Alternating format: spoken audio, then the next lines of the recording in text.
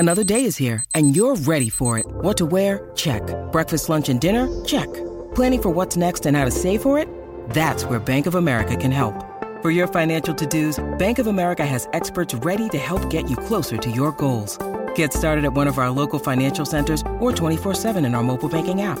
Find a location near you at bankofamerica.com/talktous. What would you like the power to do? Mobile banking requires downloading the app and is only available for select devices. Message and data rates may apply. Bank of America N.A., member FDIC. With threats to our nation waiting around every corner, adaptability is more important than ever. When conditions change without notice, quick strategic thinking is crucial. And with obstacles consistently impending, determination is essential in overcoming them. It's this willingness, decisiveness, and resilience that sets Marines apart. With our fighting spirit, we don't just fight battles, we win them. Marines are the constant our nation counts on to fight the unknown. And through adaptable problem solving, we do just that. Learn more at marines.com. From pitch side to print to the press box above Providence Park. It's Jamie Goldberg from the Oregonian and Richard Farley from the Portland Timbers and Thorns. This is Soccer Made in Portland. On the scene, all the time.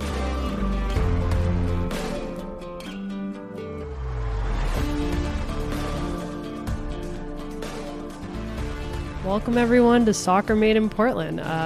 We're back in Portland, so we're actually making the Soccer Made in Portland episode in Portland now, not from different sides of the internet. It's been a month since you and I were in the same city together. Yeah, it does seem like that. You were in Costa Rica, I was here, I went to Tucson when you were gone, and vice versa. And I just remember the last show we did. You had the ability to look at me, and I couldn't look at you.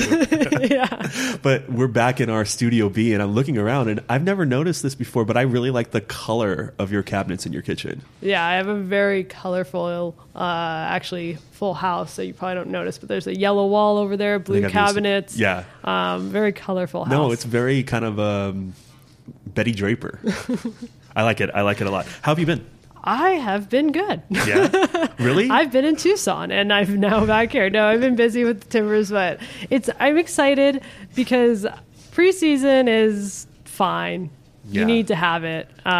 Boy, it sounds like you and I are on the same page here. It's just not that exciting to spend a month talking about the same few things. And a lot of our talking points, aren't going to be that different this week. They'll start to change after we see how the Timbers play in a real game this weekend. Yeah, at least we'll have a target to talk about now, because we try to do our best to talk about the topics of the day during the last 2 months, but ultimately there's so little significance to preseason discussion. But now there is significance. I think I pointed this out on Twitter, though.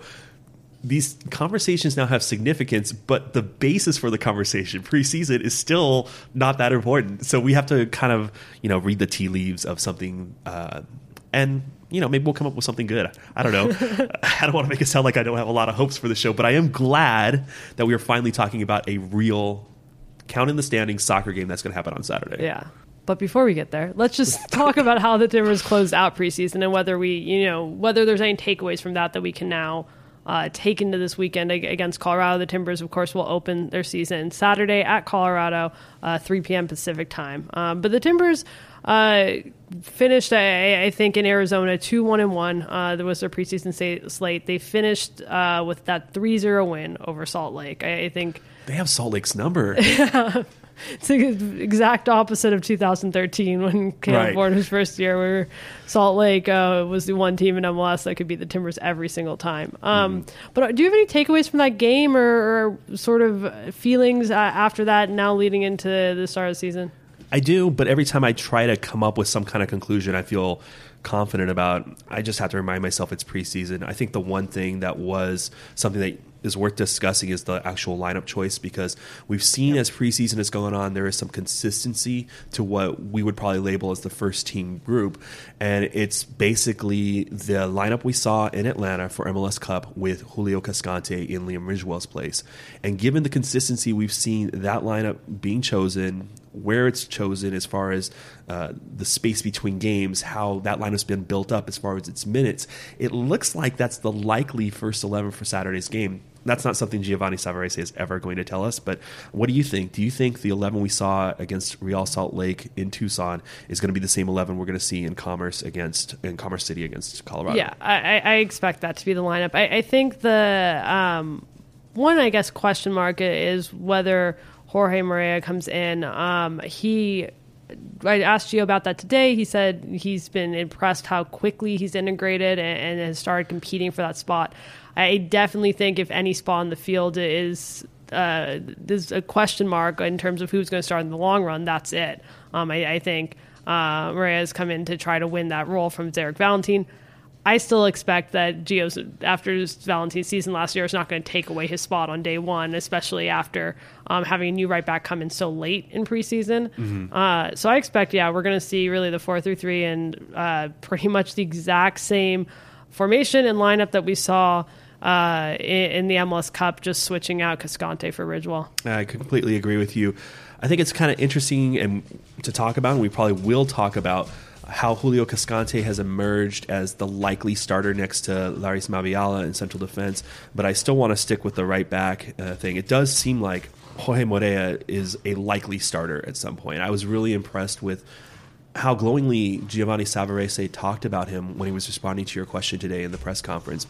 Giovanni Savarese is always positive about his players, but there was something a little bit more glowing, a little bit more immediate about the praise that he was offering Jorge Morea, about his ability to fit in quickly.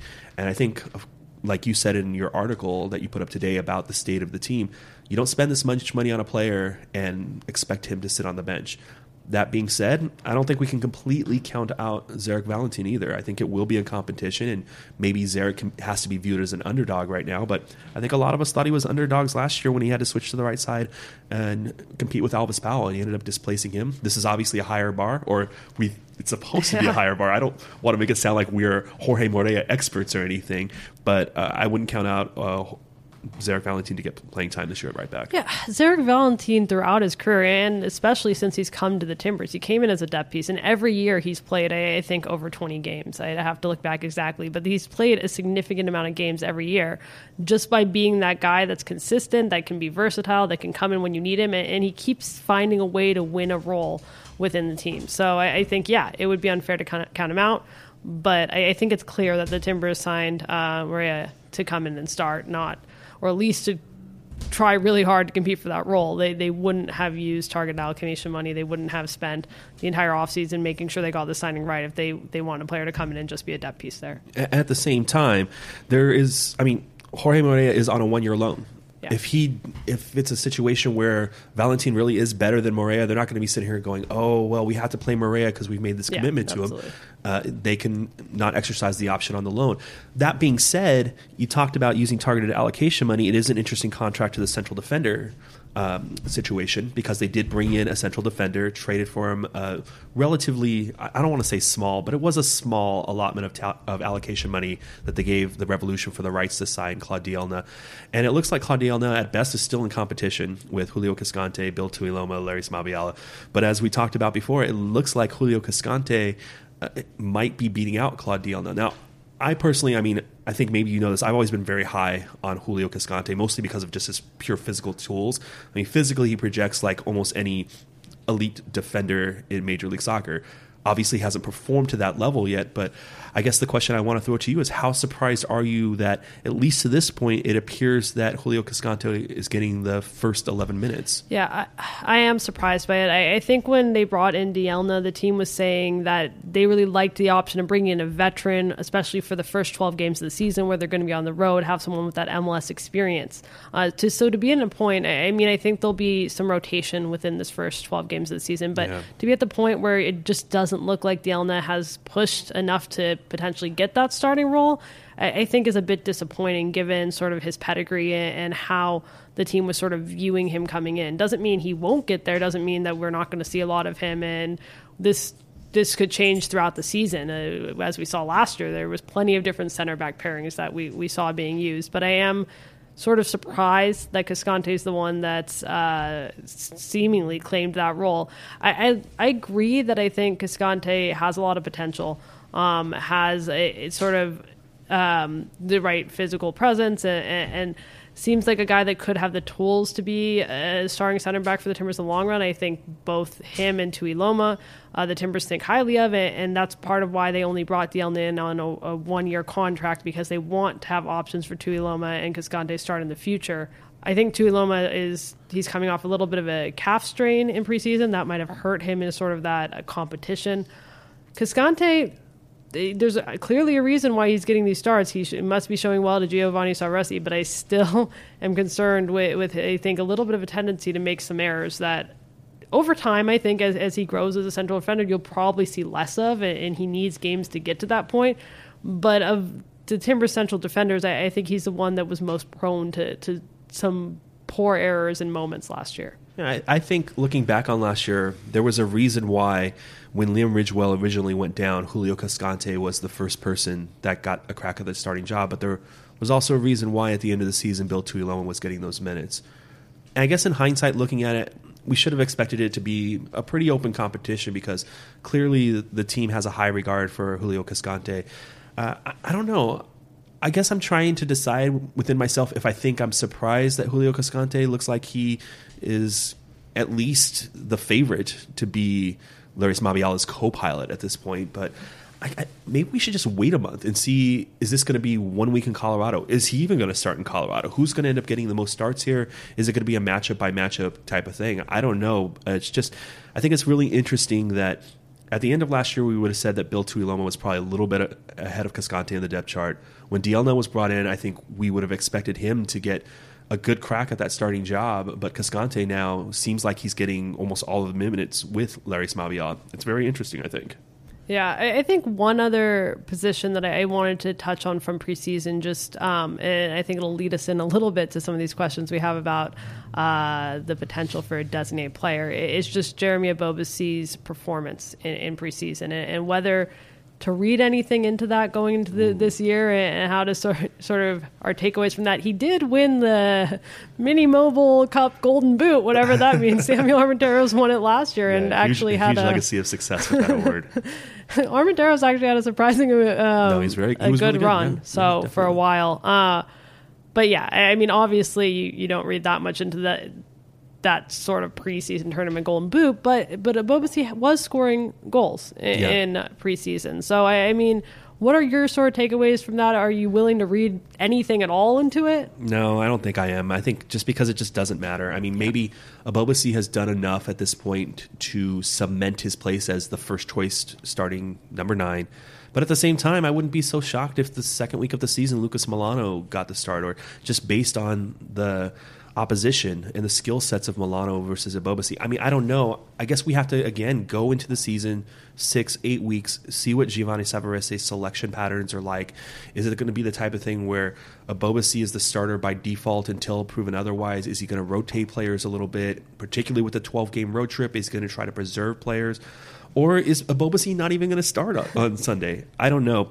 But it's clearly encouraging that Jeremy Ebobisse is scoring goals, not only because you would rather players score goals than not score goals, but because that seems to be the one thing that was been missing over the last couple of years. He's obviously a great all-around player, does so many things. His hold-up play in particular last year, I think, is what really distinguished him and made him a valuable contributor over the playoffs.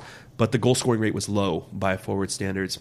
Still only 22 years old. You know that Jeremy wants to be scoring more goals. You know that's going to be an area of emphasis. But again, we're going to have to check back in 6 or 8 weeks into the season. I mean, what would you do if you were in Giovanni Savarese's shoes? Would you just kind of hand the starting job over to Jeremy Ebobisse, or how would you factor in what you've been able to see from people like Lucas Milano and Foster Langsdorff? Yeah, I mean, you can't just hand the job over to any player. You need to avoid complacency. There needs to be that competition week in, week out, and Milano needs to have opportunities to potentially get that role. But at this moment, I think this is the opportunity for Jeremy Ebobisse to be the starter, be a starter for a stretch with, he could lose the position, but with a really good opportunity to keep the position and prove that he can develop and build on that production rate, goal scoring rate, which, as you said, is kind of the question mark here. I mean, like you said, hold-up play was an asset. His ability to link up with his teammates, his ability to create space for other players just off the ball with his movement. Those were all really good things we saw last year. But in this league, you want a forward that's going to score 10-plus goals. I mean, the Timbers have survived with last year, especially towards the end of the year, Diego Valeria and Sebastian Blanco being the main goal scorers for the team, but they also had the stretch with Armenteros. Armenteros helped them pick up a lot of points last year. Fernando Adi early in the season, it was not as going as well for him, but historically he helped the Timbers pick up a lot of points with his goal scoring rate, and the Timbers are missing that right now. So at least a proven consistent goal scorer on their roster that you know is going to come in and get 10 plus goals or at least close to that. And I think Mbobazi has a really good opportunity to show where he's at and how he can quickly continue developing by being in the lineup right now. It's a big question mark whether that's going to be enough, but I am excited to see him have this opportunity with if one positive of the Timbers yet not having a DP yet is that we know that Mbobazi is going to get some chances, and I am excited to see what he sort of does with that. Yeah, I mean, we talk about this seemingly every show. I disagree with you a little bit on you need to have a forward that does these things, but obviously you want all of your players to be scoring more goals than less. I think if recent history shows us, that... Well, recent history shows us, the Timbers made the final last year without a proven number 9. The Seattle Sounders 2 years in a row make the finals with Jordan Morris, who is a good player, but not an established double-digit goal scorer in the league as their number 9. That being said, you would rather have goals from your forward. So I think if you're not going to get, an average of 15, 16 goals per 34 games from your forward, that means Sebastian Blanco has to be a double-digit goal scorer again. That means Diego Valeri has to be a double-digit goal scorer again. It means you probably need to get more production out of Andy Polo on the right side or whoever's going to be there. And it just puts you in a situation where everything has to fall into place. So I completely agree with the idea that you want that person to be able to alleviate the scoring burden off of the rest of your team. So it will be interesting. I think we'll talk about the potential designated player signing in a bit. Anybody who follows the Timbers knows that they're targeting a goal scorer with that position.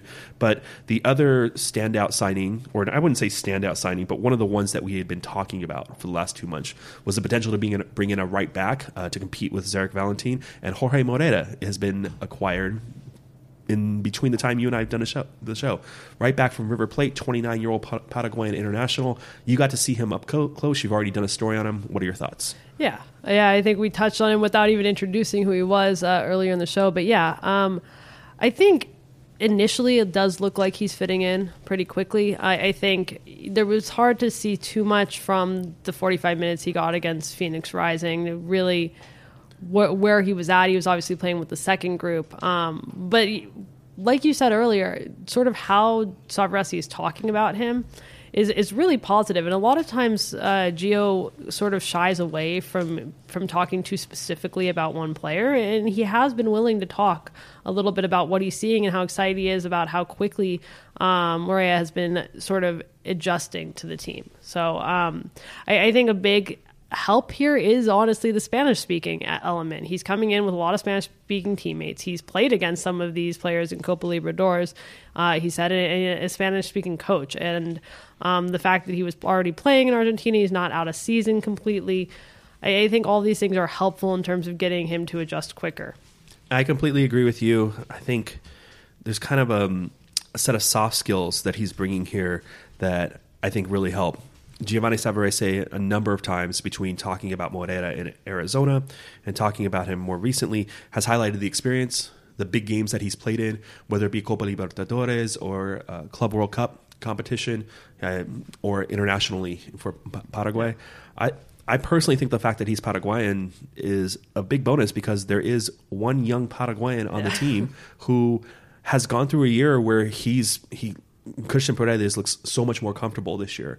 But having another countryman, having another person that's being part of the Paraguayan national team, although they're going through a little bit of upheaval now because they're having to replace their coach, that can only help.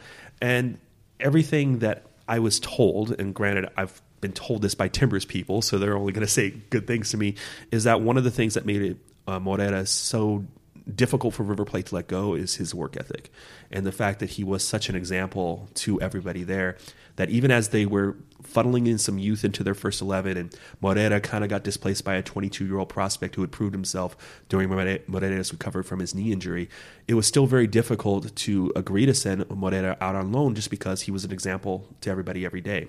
So I think in addition to the fact that they see Jorge as more of an attacking player who can have an impact in the final third and somebody whose overall quality and resume brings something on its own to the team, there's that element of leadership and that element of example that makes him a little bit more than just the stat you see on a piece of paper. Do you think that the Timbers are going to try to get all Jorge's on the back line and all Diegos in the midfield? That would be amazing. It'd be amazing if they just settled on 2 or 3 names and just said, this is it. This is all we're going with. It'd probably have to be some of those names, I would think. But it is interesting, and people have brought up the abundance of Emily's in the Thorns team now. So you wonder if there's just kind of like a little bit of a fixation in there. Like they don't even know it. It's just an unconscious trigger. Yeah, it's how they scout. They see those names. They're like, oh, that player must be good. Yeah, must be something unconscious there. Well, we told you we were going to talk about the designated player. And I think probably the best way to do that is just go straight to your questions, because you guys asked the questions that we would just be answering anyway. Let's start with Jarrett. Jarrett has asked us a couple of times in recent weeks, what's the latest on the designated player search? I don't know what you're hearing, but I think in general, the team is still aggressively going after designated players. We know the position profile. Gavin Wilkinson listed that profile a while ago. It's an attacking player who can play more than one position in the attack. But at this point, my general read on the designated player search is that there isn't somebody that is likely to be signed tomorrow or the next day, but it is a process where the team is still being very aggressive about potentially signing somebody as soon as possible, but also keeping their mind open that they might have to wait until the summer window. Yeah, when I asked Gavin about it last week, what he said was whether we bring this player in at the end of the window, which would be May, or summer. So I think at this point they're recognizing that this isn't about to happen. They're still actively pursuing it, but they've run into some snags or some situations where things haven't worked out as quickly as maybe they'd want. I think the last name, obviously, that they're connected to was Eduardo Vargas from Tigres.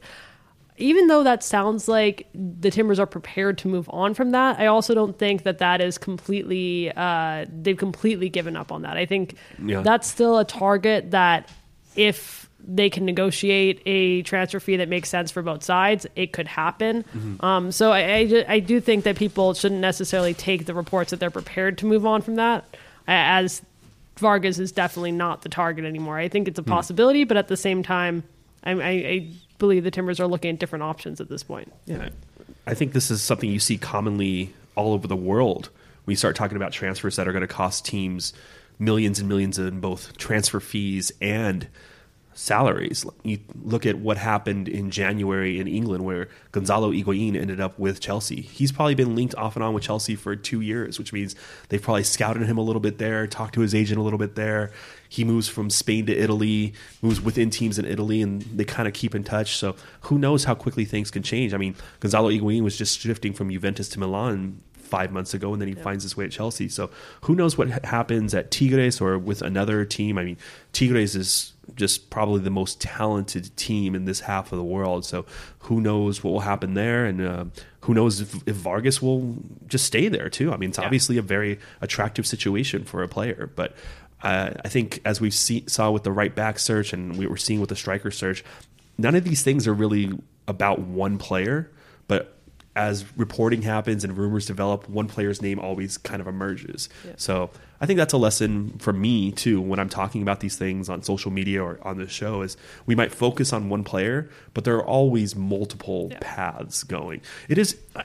I want to hear what you think about this, because I think it's just interesting to hear the Timbers viably connected with a player like this. For most of the time here that I've been in Portland, following this team ever since it moved up to MLS, I've always thought of the Timbers as a team that kind of punched above their market weight, mostly because the fans are just great and give the team that buying power, but not really a team that buys at the upper echelon of the league. And this seems like something where it's not exactly going out and buying like Miguel Almiron or something like that, but it would be a pretty significant purchase, and one that I personally didn't really associate with the Timbers profile before a couple of months ago. Yeah, I think, I mean, I don't think the Timbers are probably ever going to be Atlanta United in terms of their willingness to spend. I don't really ever see the Timbers dropping that kind of consistent money to bring in designated players. But I think the Timbers are continuing to become more ambitious, and Merritt Paulson is continuing to become more ambitious, and there's more money coming to league. The teams throughout the league are using the influx of allocation money to get better. at the top of the roster, at the middle of the roster, and the Timbers have certainly tried to do that with the targeted allocation money. But I think they're more ambitious with their designated player signings, and you've sort of seen that over time. They have been spending more and more money. It's just not in the $10 million range, which it seems like at this point, Merritt Paulson is willing for the right player to sort of up that amount of money that they've been willing to spend in the past. Yeah, I think this is also clearly being motivated by this team's championship window. And this is something I've been thinking about a lot lately, because when you look at the Timbers roster, more and more it's dividing into two groups. It's dividing into the group that can contribute along with Diego Valeri and Diego Chara. And I would include Sebastian Blanco, Laris Mabiela, Jeff Attinella to a certain extent in there, Jorge Villafaña in that group, maybe even David Guzman, even though he's a couple years younger than a lot of the people I just mentioned. But these are people that are established. You know what they are. They're probably at the height of their earning power. They probably don't have a lot of you're not going to sell them for anything. But they're the core of the team that's going to compete for a title right now. But then you have this other group of players that are 24, 25 and younger who, as those guys fade out, you're hoping to groom a couple of them to step in.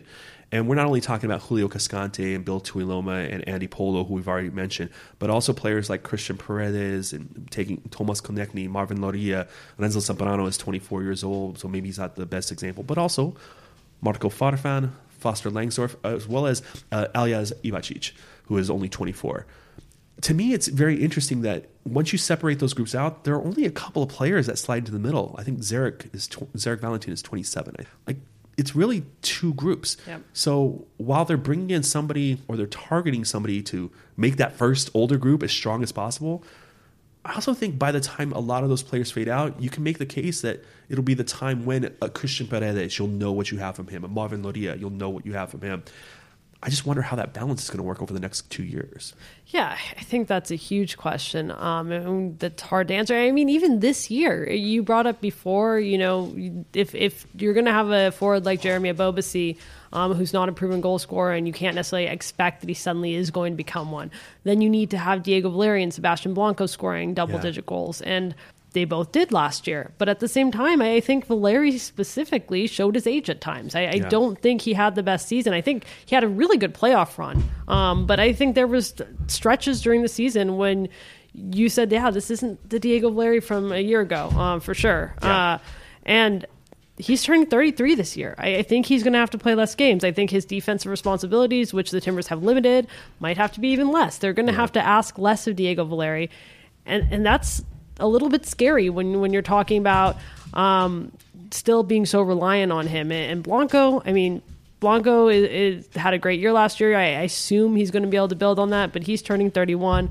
Chara, again, hasn't really shown his age. And if family history means anything, his older brother, I think, played into his high 30s or something. So maybe the Timbers are really lucky there, but he's also turning 33. And so there are a lot of question marks with this core that the Timbers are building around. It feels like we're coming to the end maybe of if the Timbers want to win now with this core, this is their chance to win now. At the same time, is that core going to be up to the level it was last year? I just don't really know heading into this season. Yeah, I think about that constantly because this week, at least I know this week, I'm going to be asked over and over for my predictions. Where are the Timbers going to finish? How good do you think they are? And the one point that I really dwell on a lot is Diego Valeri. Yeah. Because at his best last year, he was as good as ever, but there were points, and I think during most of the season last year, where Sebastian Blanco was the team's best player. And he was definitely the player that needed to have the attack going through, kind of picked up a lot of that connecting presence that we were worried about throughout most of the year. I think Valeri finished last year with 10 goals and 12 assists. Yeah. So if he takes another step back, he was definitely going to take a step back from his MVP season, everybody was. But if he ends up with like 8 goals and 8 assists this year, is it really unreasonable to expect Blanco and Polo and the forwards to pick up for that? I don't think it is. Maybe not Blanco. Yeah, maybe not. I do think Blanco has another step forward in him like he had last year, but we're really only talking about maybe 1 or 2 more goals, 1 or 2 more assists, and maybe not even any improvement. Maybe it's just improvement by the eye. But I don't think it's so unreasonable that even if Valeri trends down again, that the rest of the team can pick up for that.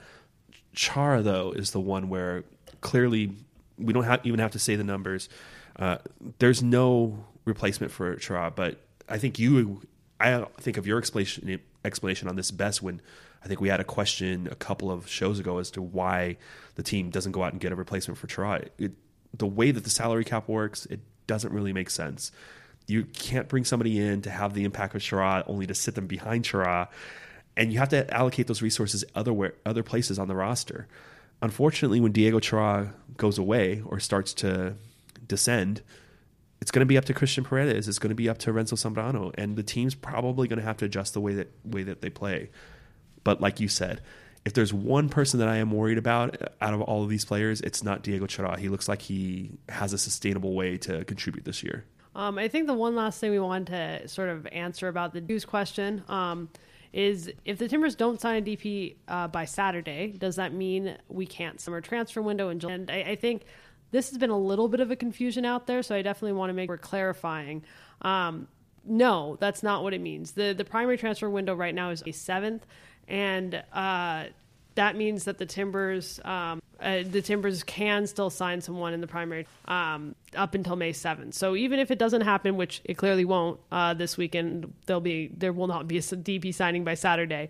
But even if it doesn't happen, it could still happen up until... Yeah, and then there's another transfer window that'll open up during the summer. And I think this is a very confusing thing for a lot of fans because of the overlap and the fact that we even saw it in January when the January UEFA window closed, which also was the window for a lot of other federations around the world, that people thought that, okay, well, that's it. There's no designated player coming. It's like, no, there's different windows for different leagues. And it is admittedly very confusing. But as far as the season starting, there's a roster and compliance that the team has to have before Saturday's game. They have to be legal as far as the roster limits, their international players, et cetera, but they can sign a designated player after the season starts.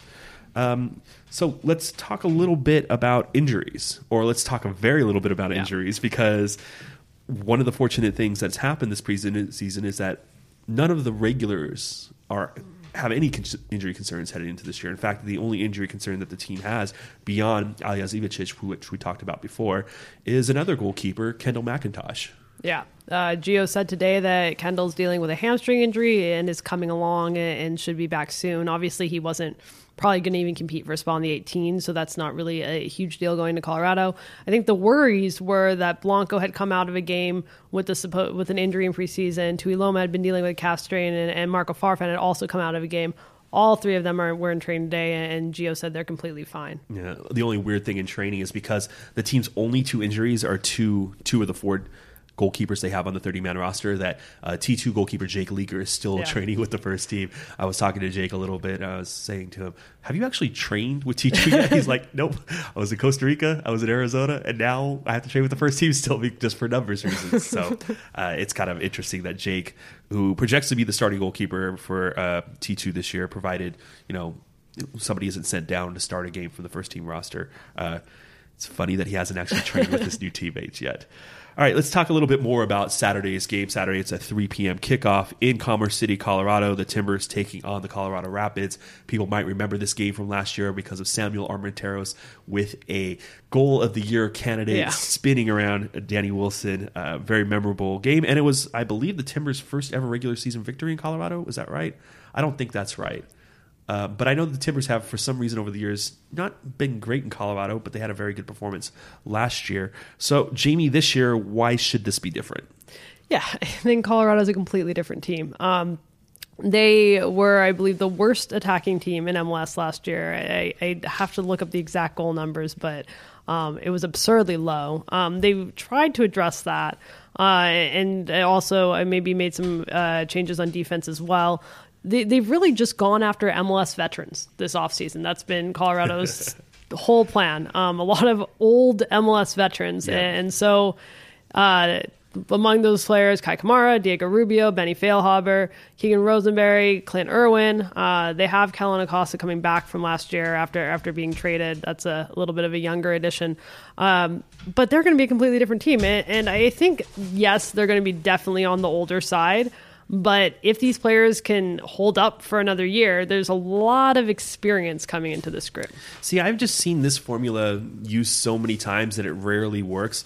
I think one of the exceptions is the 2013 Timbers, because they did bring in a lot of veterans, and thanks to Caleb Porter, I think made that work. But as recently as last year with the LA Galaxy, Sigi Schmidt goes out and tries to revitalize the Galaxy's hope by bringing in some veterans, and they look good for a little while, and then eventually you find out that trying to take the third or fourth or fifth best player off of a bunch of different teams and put them all together, it just leaves you behind the times, because most of those guys are veterans who are aging.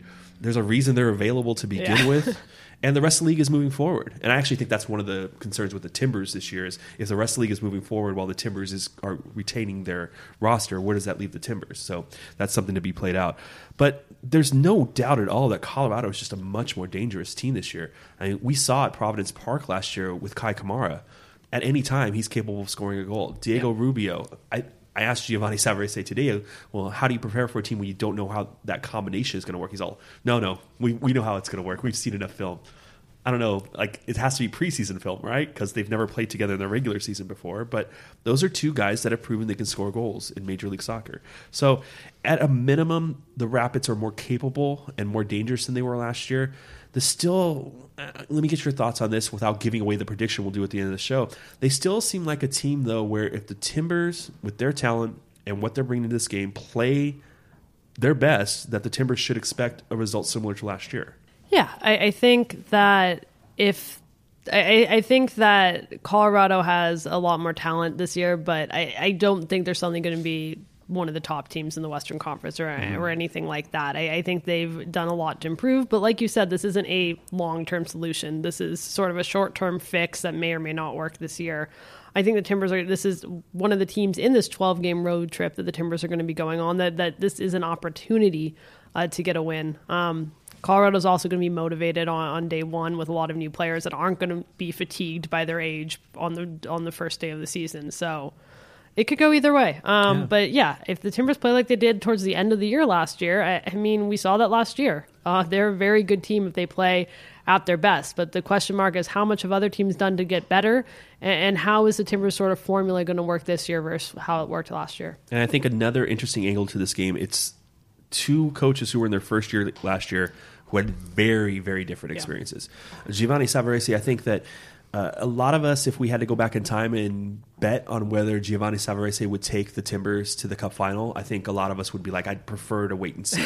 Because he was, as somebody who had only coached in the NASL, an unknown commodity at the MLS level once he came to Portland. Anthony Hudson, very much the same way, but at the same time, I think, as we especially saw in the Portland game where he decided to mark man for man and during open play, got his defenders dragged around everywhere by Valerian Blanco and left Armenteros one-on-one with Danny Wilson, there was a little bit of tactical naivete there. So you would assume that he's learned some lessons during his first year. He obviously has better personnel, but I think whereas Giovanni Savarese proved a lot in his first year, and he's going to have to be able to prove that he can consistently get those results, Anthony Hudson still has stuff to prove. And I think we should keep an open mind, but I don't know that he proved anything in his first year. Yeah, I mean, I think that's a fair assessment. I think of just a few more quick things from this game. Obviously, as I said, first of 12 games on the road, so this is going to be a long stretch for the Timbers. Altitude and weather could be a factor. The Timbers at least have been dealing with cold here in Portland today, but it could... I think it's going to be good for them that it's an afternoon game, not a night game, because it's dipping to the 14, I think, is the low for Saturday. But it's going to be around 30. Yeah, but they'll be in 3 cities in 7 days, and all of those cities will have had snow. Yeah. So is that a harbinger? Is that a good harbinger or a bad harbinger? I don't know, but it's a lot of snow. It's a lot of snow. At least I think training in Portland this week actually might be good preparation for Colorado. It's not too much warmer here right now. Absolutely. And as you have here in our notes, it's the first of 12 games on the road, as everybody knows. But I thought one of the things that is interesting when we saw their schedule for this week, they're going to be training in Portland on Friday, and then traveling Friday for the Saturday game, which is not so unusual for a team that's only one time zone away as Colorado is. But there is always the option to go a little bit early, and the Timbers have done that before. But I think, is that a hint that they're going to be trying to preserve as many hours as possible at home, trying to get these guys with their families in their own beds for as long as possible? It's probably something to follow up on. It's probably something to watch as we see their schedules unfold going forward. But I think it is one way that perhaps the team is going to be dealing with this extended road stretch to start the season. I think we've talked a little bit about how they're going to approach this game already, sort of the lineup and style of play we expect. So I think one thing I wanted to hit just before we get to a few more listener questions. I see this here. We were talking about Colorado. We were talking about the Timbers. This looks like a prediction. Well, sort of, yes. Which, if you were to predict right now, or whatever you want to say with it, 7 teams in the West will make the playoffs. Okay. What's that going to look like at the end of the season? Who is going to be 1 through 7 for you? I didn't think about this until I saw you put it in our notes, and then I was like, oh, yeah, that's probably worth thinking about, because really for most of the offseason, I'd been focusing on what I think are the top 3 in the West, Kansas City, Seattle, and Portland, and what order I would put those teams in. The next 2 teams that I think could disrupt that, the 2 Los Angeles teams. And then after that, I kind of stopped thinking about things a little bit. But after thinking about this a little bit, I definitely have the 2 teams that, to me, I think I would clearly pick out, and then 2 others that I think are interesting. So let me ask you this. Do you agree with those 5 that I listed? I agree that those 5 are going to be playoff teams. Okay. I don't think I have the exact same order as you. Okay, and that's fine. Let me ask you about 2 teams that made the playoffs last year that I didn't include in the 5, Dallas and Real Salt Lake. What do you think about those teams? I don't see Dallas being good this year. I just I think the turnover they've had, it doesn't look like they're gearing up for a good season. I do not expect them to be a playoff team if I were to predict it now. I'm not excited about the moves they've made in the offseason. I think Salt Lake is young. I think they have a lot of young talent that could come together and could be better, some of them coming back for another year. I think, I think if I'm going to give my teams, I can just say them right now. Okay. Salt Lake's in that group that I think is going to be in the playoffs, so although that's not 6. high. My group in my order is Kansas City, Seattle, LAFC, LA Galaxy, Timbers. I am getting... Some of the things we've talked about has sort of dropped the Timbers in my mind. No DP yet, no consistent goal scorer in the forward position. What's going to happen with Valeri and Chara? Things like that. Yeah, I can definitely see that. I have them as 5th. Salt Lake is 6th. Colorado's my sort of team that I'm going to give a little bit of credit to, even though they probably don't deserve it after how terrible they've been. But I'm going to say they're going to finish 7th because Minnesota, who knows? Dallas, I don't like what they've done in the offseason. Houston, I think, who knows? Maybe they could be in that group. San Jose, they have a new coach, but I don't think their team's any better. And Vancouver just replaced like 30 players. So yeah, I think in my assessment that I would pick the Timbers, I would put them in that top 3 group. It's not an easy one because I definitely see why a lot of people are predicting them lower. But what I do is I go back and look at the team that the Timbers had for the first half of last season when they really, both went on a run, but also looked at their most vulnerable at the beginning of the season. I think their goaltending position is better just because Jeff Attinella is better, and he wasn't the starter at the beginning of last season. Left back, I think they've upgraded. Right back, I think they've upgraded. I think David Guzman is likely to have a better year this year, not having to focus on the World Cup for the first half of this year. And quite frankly, he wasn't much of a contributor. the Gold Cup. Well, right? But I think that, I don't think that these guys are going to define their lives by the World Cup the way they did a World Cup. Yeah. I think it's likely Andy Polo is going to be better. I think it's likely that Jeremy Abobasi will be more productive than he was during the time that he had last year. I think there's a good chance that Sebastian Blanco will be slightly better, but then that still leaves the left center back position, Diego Chara and Diego Valeri. I think once you take out the struggles the Timbers had at the beginning of last year, where they were still trying to find their identity, I think they look like a top 3 team, and between kind of tossing away the 34th game of the season in Vancouver and the points they dropped at the beginning of the year, they were probably closer to Seattle and Kansas City in terms of quality. So that's why I keep them there. But like we just said, without a major improvement, and you see that the Galaxy and LAFC are there, you can make the argument at the same time, I don't see where they've majorly improved, except for the Galaxy with their coach. I think that's going to be a big improvement. Now, with all that being said, I gave my 5. The 2 teams that I have in my 7 are not even teams that you have in your 7. One is Houston. I think Houston is a very good and talented team who last year allocated a lot of their resources to their Open Cup run. And I think that's part of the reason that they ended up fading towards the end of the year. But their record, when you look at it, they finished 11 points back in the playoff spots last year. That's a lot of ground for my theory to make up. But I do like Houston, and then I like Minnesota. I just don't think that Minnesota is as bad as people think they are usually. I think they've made some improvements. I think the addition of Osvaldo Alonso, although very expensive, is going to have a big help there.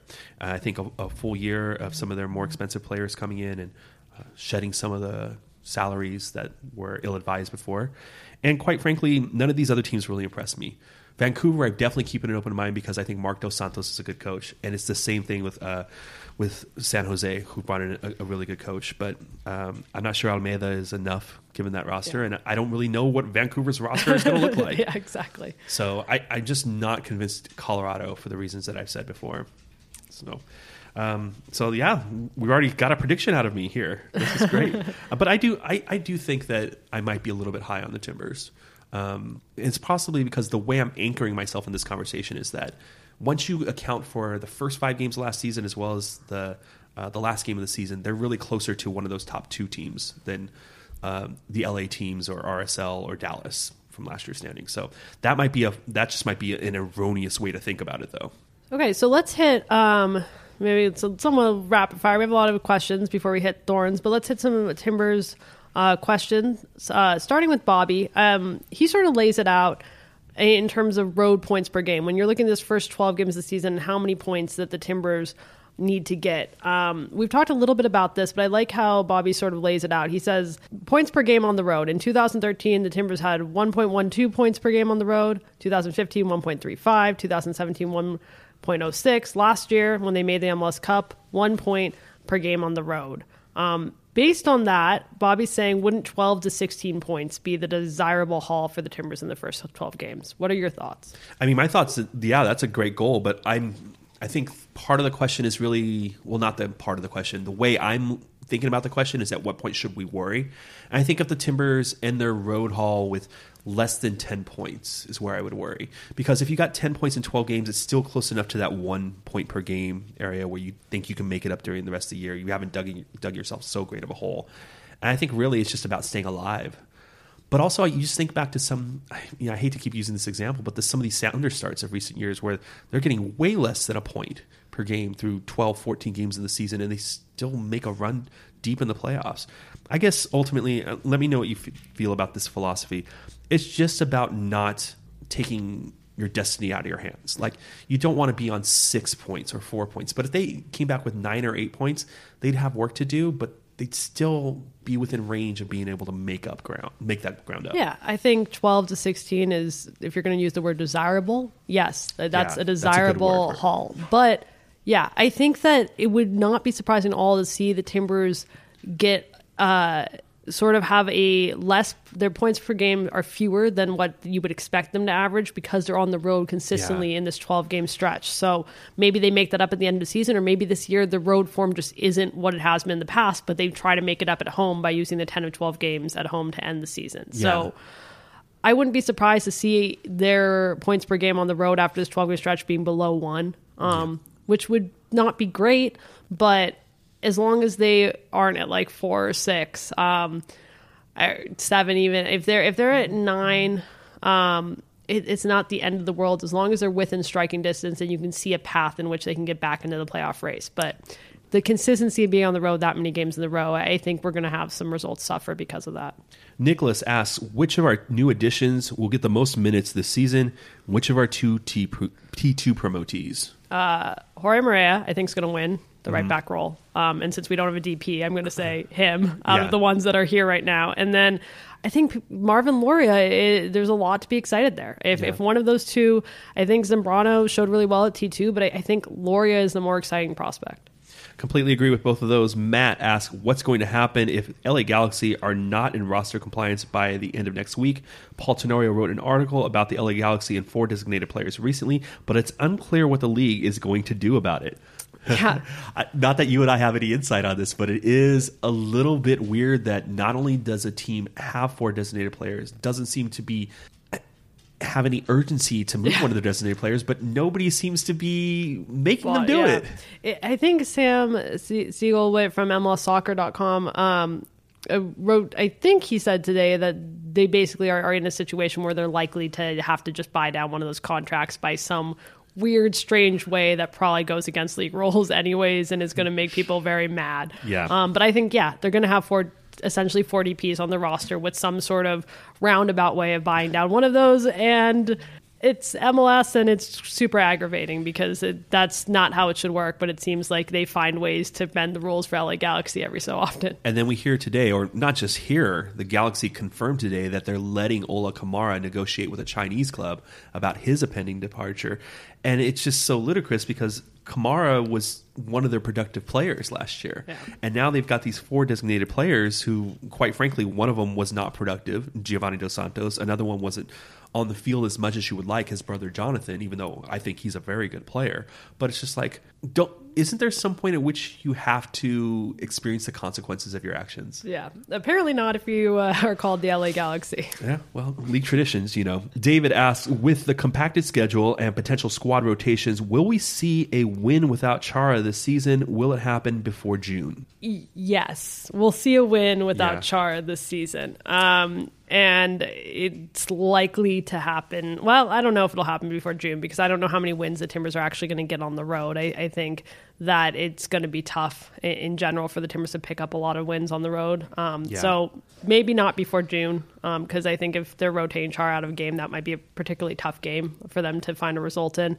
But at some point, the streak has to end. I think the point is that the Timbers have not shown they're well equipped to deal with the absence of Chara. Yeah. At the same time, they've come close to getting a win without him at times. And I think at some point the streak's going to end. And I do think we're going to see Chara being rotated out of the lineup at points this year. I mean, like we've said, he hasn't been slowing down, but he is also going to be 33. And Right. I think Savarese has to find rest for him when those opportunities are there. So I would say, yes, we're going to see one.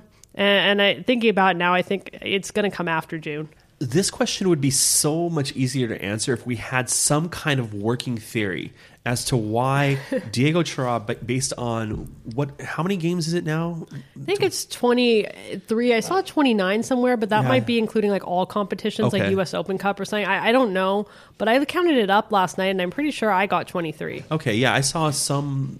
Maybe it was in MLSsoccer.com Yeah, it was at MLS predictions. Soccer. They had like 18 and 11. Yeah, that's or what they something like had, that. but Yeah, maybe. But either way, I have no working theory where one person is just this important to a team. I mean, Cristiano Ronaldo, Lionel Messi, they miss games here and there. Their teams don't go 29 winless. And I think it's fair to say, yes, exactly, Porkchop. I think it's fair to say that Diego Chara, as great as he is, he's not Lionel Messi, right? But that only leaves us in the dark because there's no working theory as to why Diego Chara there's no answer as to why the Timbers can't deal without him. So I'm just in the dark on this one, Tim. If I knew why, if we had some kind of A/B testing that produced some kind of results that could lead us to this, I don't know. But unless we have some kind of working theory as to why the Timbers have been this bad, I'm more apt to say that this is partly fueled by luck, and that bad luck will eventually run out. Okay, stammering along a little bit on that one. Tim, I don't know if this is the same Tim or not. Oh, sorry. Let me get to the first Tim first.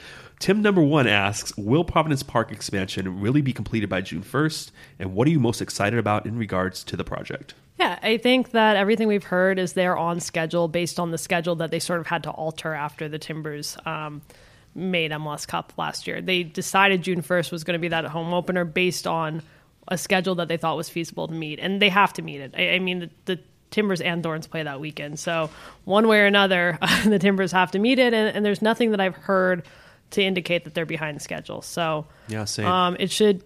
I expect it to be done, absolutely completed by June 1st. And what I'm excited about is just to hear what Providence sounds like. Because I think with that new sort of wall essentially on the east side, it's going to be sort of this like tunnel that keeps the sound in, and it's just going to be so loud. So I'm just excited to sort of stand out in the stands and make sure to get out of the press box and get down there and just see like, what does this sound like? Yeah, I'm going to stick with the same line I used on Twitter last year. There are only going to be 2 places for the sound to go, heaven or hell. That's it. But I agree with you just from my point of view.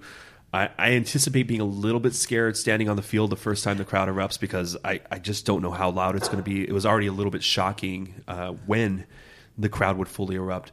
And regarding June 1st, yeah, there's no reason not to think, but at the same time, like I don't know for sure. I haven't been asking every day on this one.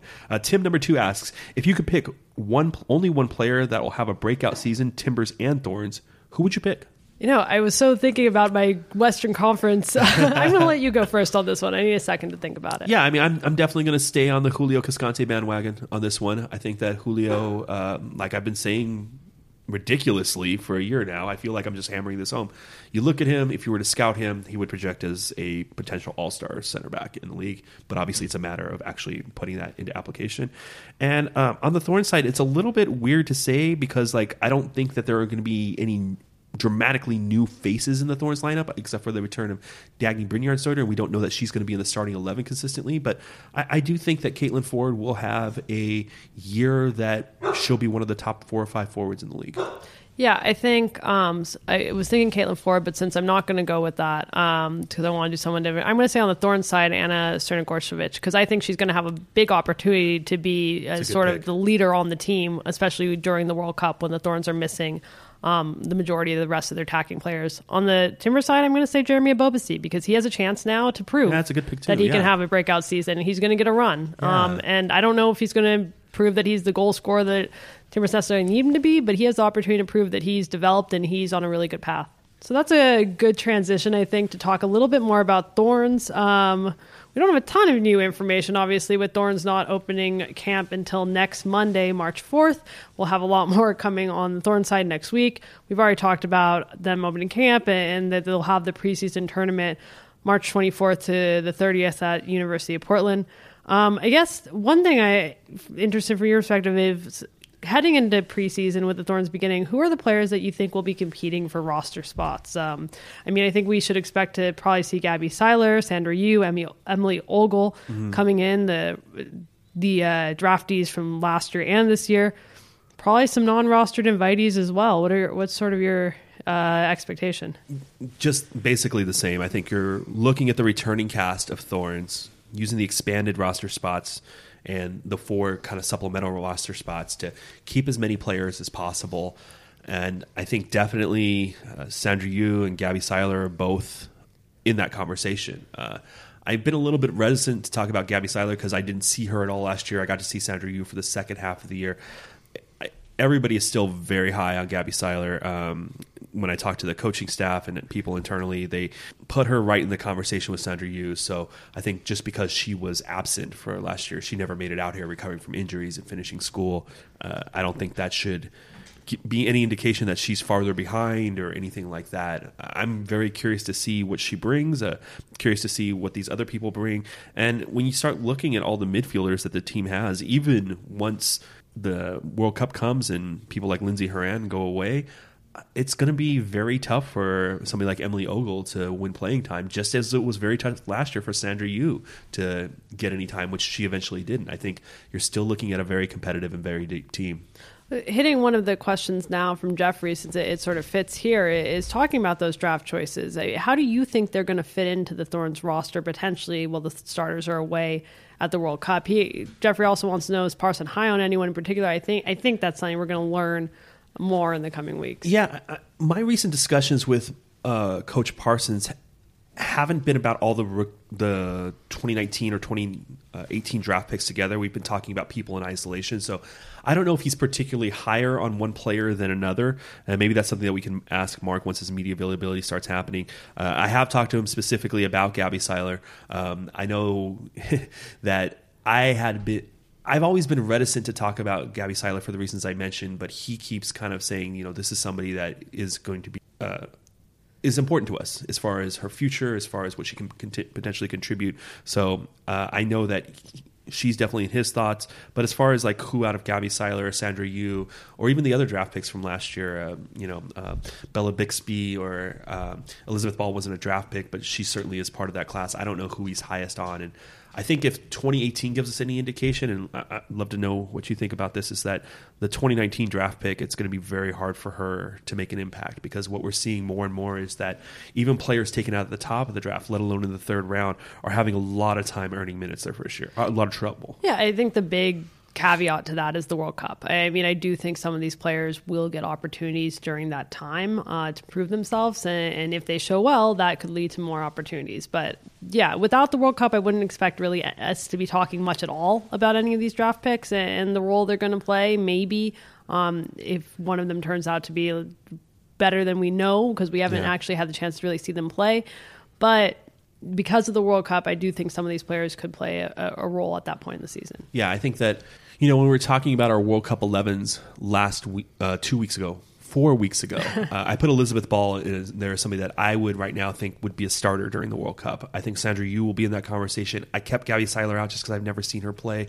But I think if you talking about midfielders, you're going to have Celeste Bure, Dagny Berners-Deuter, Angela Salem, Sandra Yu, and Gabby Seiler, and then Emily Ogle has to beat one of those people out. So even then, it's going to be tough for her. Yeah, I think the other thing I brought up, but I think it maybe makes more sense to wait to talking to Mark, because we've talked about this before, sort of how we feel about the Portland's current roster. I think you've been a little bit more optimistic than me at the lack of off-season moves. That'll be interesting to see how it plays out. I think the biggest thing we'll be asking Mark about it and why this is the route they've been going. So I think next week we can talk a little bit more about the state of the roster and sort of get a little bit more of a perspective from the Thorns on that. One other thing I wanted to touch on, obviously, She Believes Cup starts Wednesday, tomorrow, or most likely when you're listening to this today. Lindsey Horan is out with a quad injury. We don't know a whole lot more unless you have any you can shed on that? No, I mean, none of these players have been in Portland to be examined, and they're pretty much U.S. soccer players until they get released to training camp. So, you and I kind of vented on this the last show. Why do these players keep getting injured in U.S. camp? And even today, Danielle Colaprico had to be pulled out of U.S. women's national team camp, and she was replaced by Emily Fox, the UNC prospect. But it really is remarkable at this time of year. Yeah. And so hopefully Lindsey Horan's injury is... Hopefully they're keeping her out of She Believes more as a precautionary. We don't want to run these players into the ground measure rather than it being something serious. Yeah, I mean, I saw her walking around in some of the videos they were posting, so it's clearly not something where she is limping around or struggling to walk. That's always a good sign.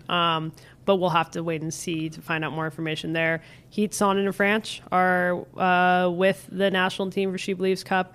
I guess the one question coming out of this is, when do you expect the World Cup roster to be named? I think last year was at the beginning of April.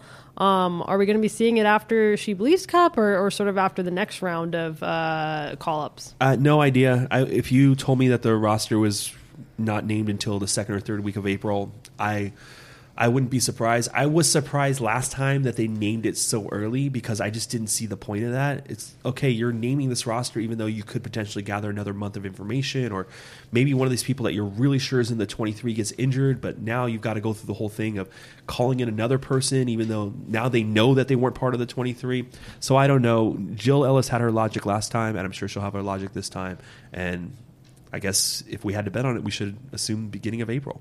One other interesting bit of news that I found out about, I'm sure that you can't necessarily provide any insight on confirming or denying the reports, but Olivia Moultrie, a 13-year-old, has become the youngest girls player, women's player, but she's still a kid. So to turn pro, she signed what sounds like a 6-figure endorsement deal with Nike. She has a sports agency, and it sounds like she's, from my reporting from multiple sources, is coming to Portland to join the Thorns Developmental Academy.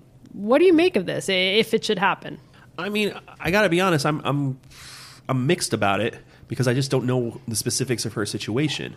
Part of me is really happy that somebody is using their earning power to earn what they can and not just blindly buying into the college system, because I think there are a lot of arguments that are advocating for college, that players continue to use the college route, but really it's kind of an individual by individual basis. Olivia Moultrie clearly has an earning power that would be stifled if she tried to maintain her amateur eligibility. So not to say that everybody should do what she's doing, but there's clearly a logic to what she's doing. But not having a lot of knowledge of her game and not really thinking that anybody should be making sweeping conclusions about a 13-year-old's game. I mean, she could be the best 13-year-old in the world, but by the time she's 15, maybe she's regressed back to the mean. So I'm really, really hesitant to draw any big conclusions about the professional decisions of a 13-year-old. Yeah, it's an interesting one. I mean, you see, Freddie Adu is the big American example of a young player that was hyped really early and never lived up to expectations in the soccer world. And so you really don't know. I mean, she's clearly a great 13-year-old. Like, we don't really know her. So we haven't seen tons of film of her playing or anything. So we don't really know what it is except what's out there. She's clearly good, or else she wouldn't be getting these opportunities. But yeah, you don't know what she's going to be like in a few years. That said, if she can earn six figures now, I don't see the harm in it. If she has the opportunity to try this and train in the best environment possible, college can always be a backup. I mean, six figures is money you can save to go back to college, and it doesn't. You don't necessarily need to be in a situation where you're playing college soccer. If your best option to make it at the highest level in soccer is to turn pro now and see what you can do and use college as a fallback, if that works for her and her family, I'm fine with that, and I'm interested to see sort of how this plays out.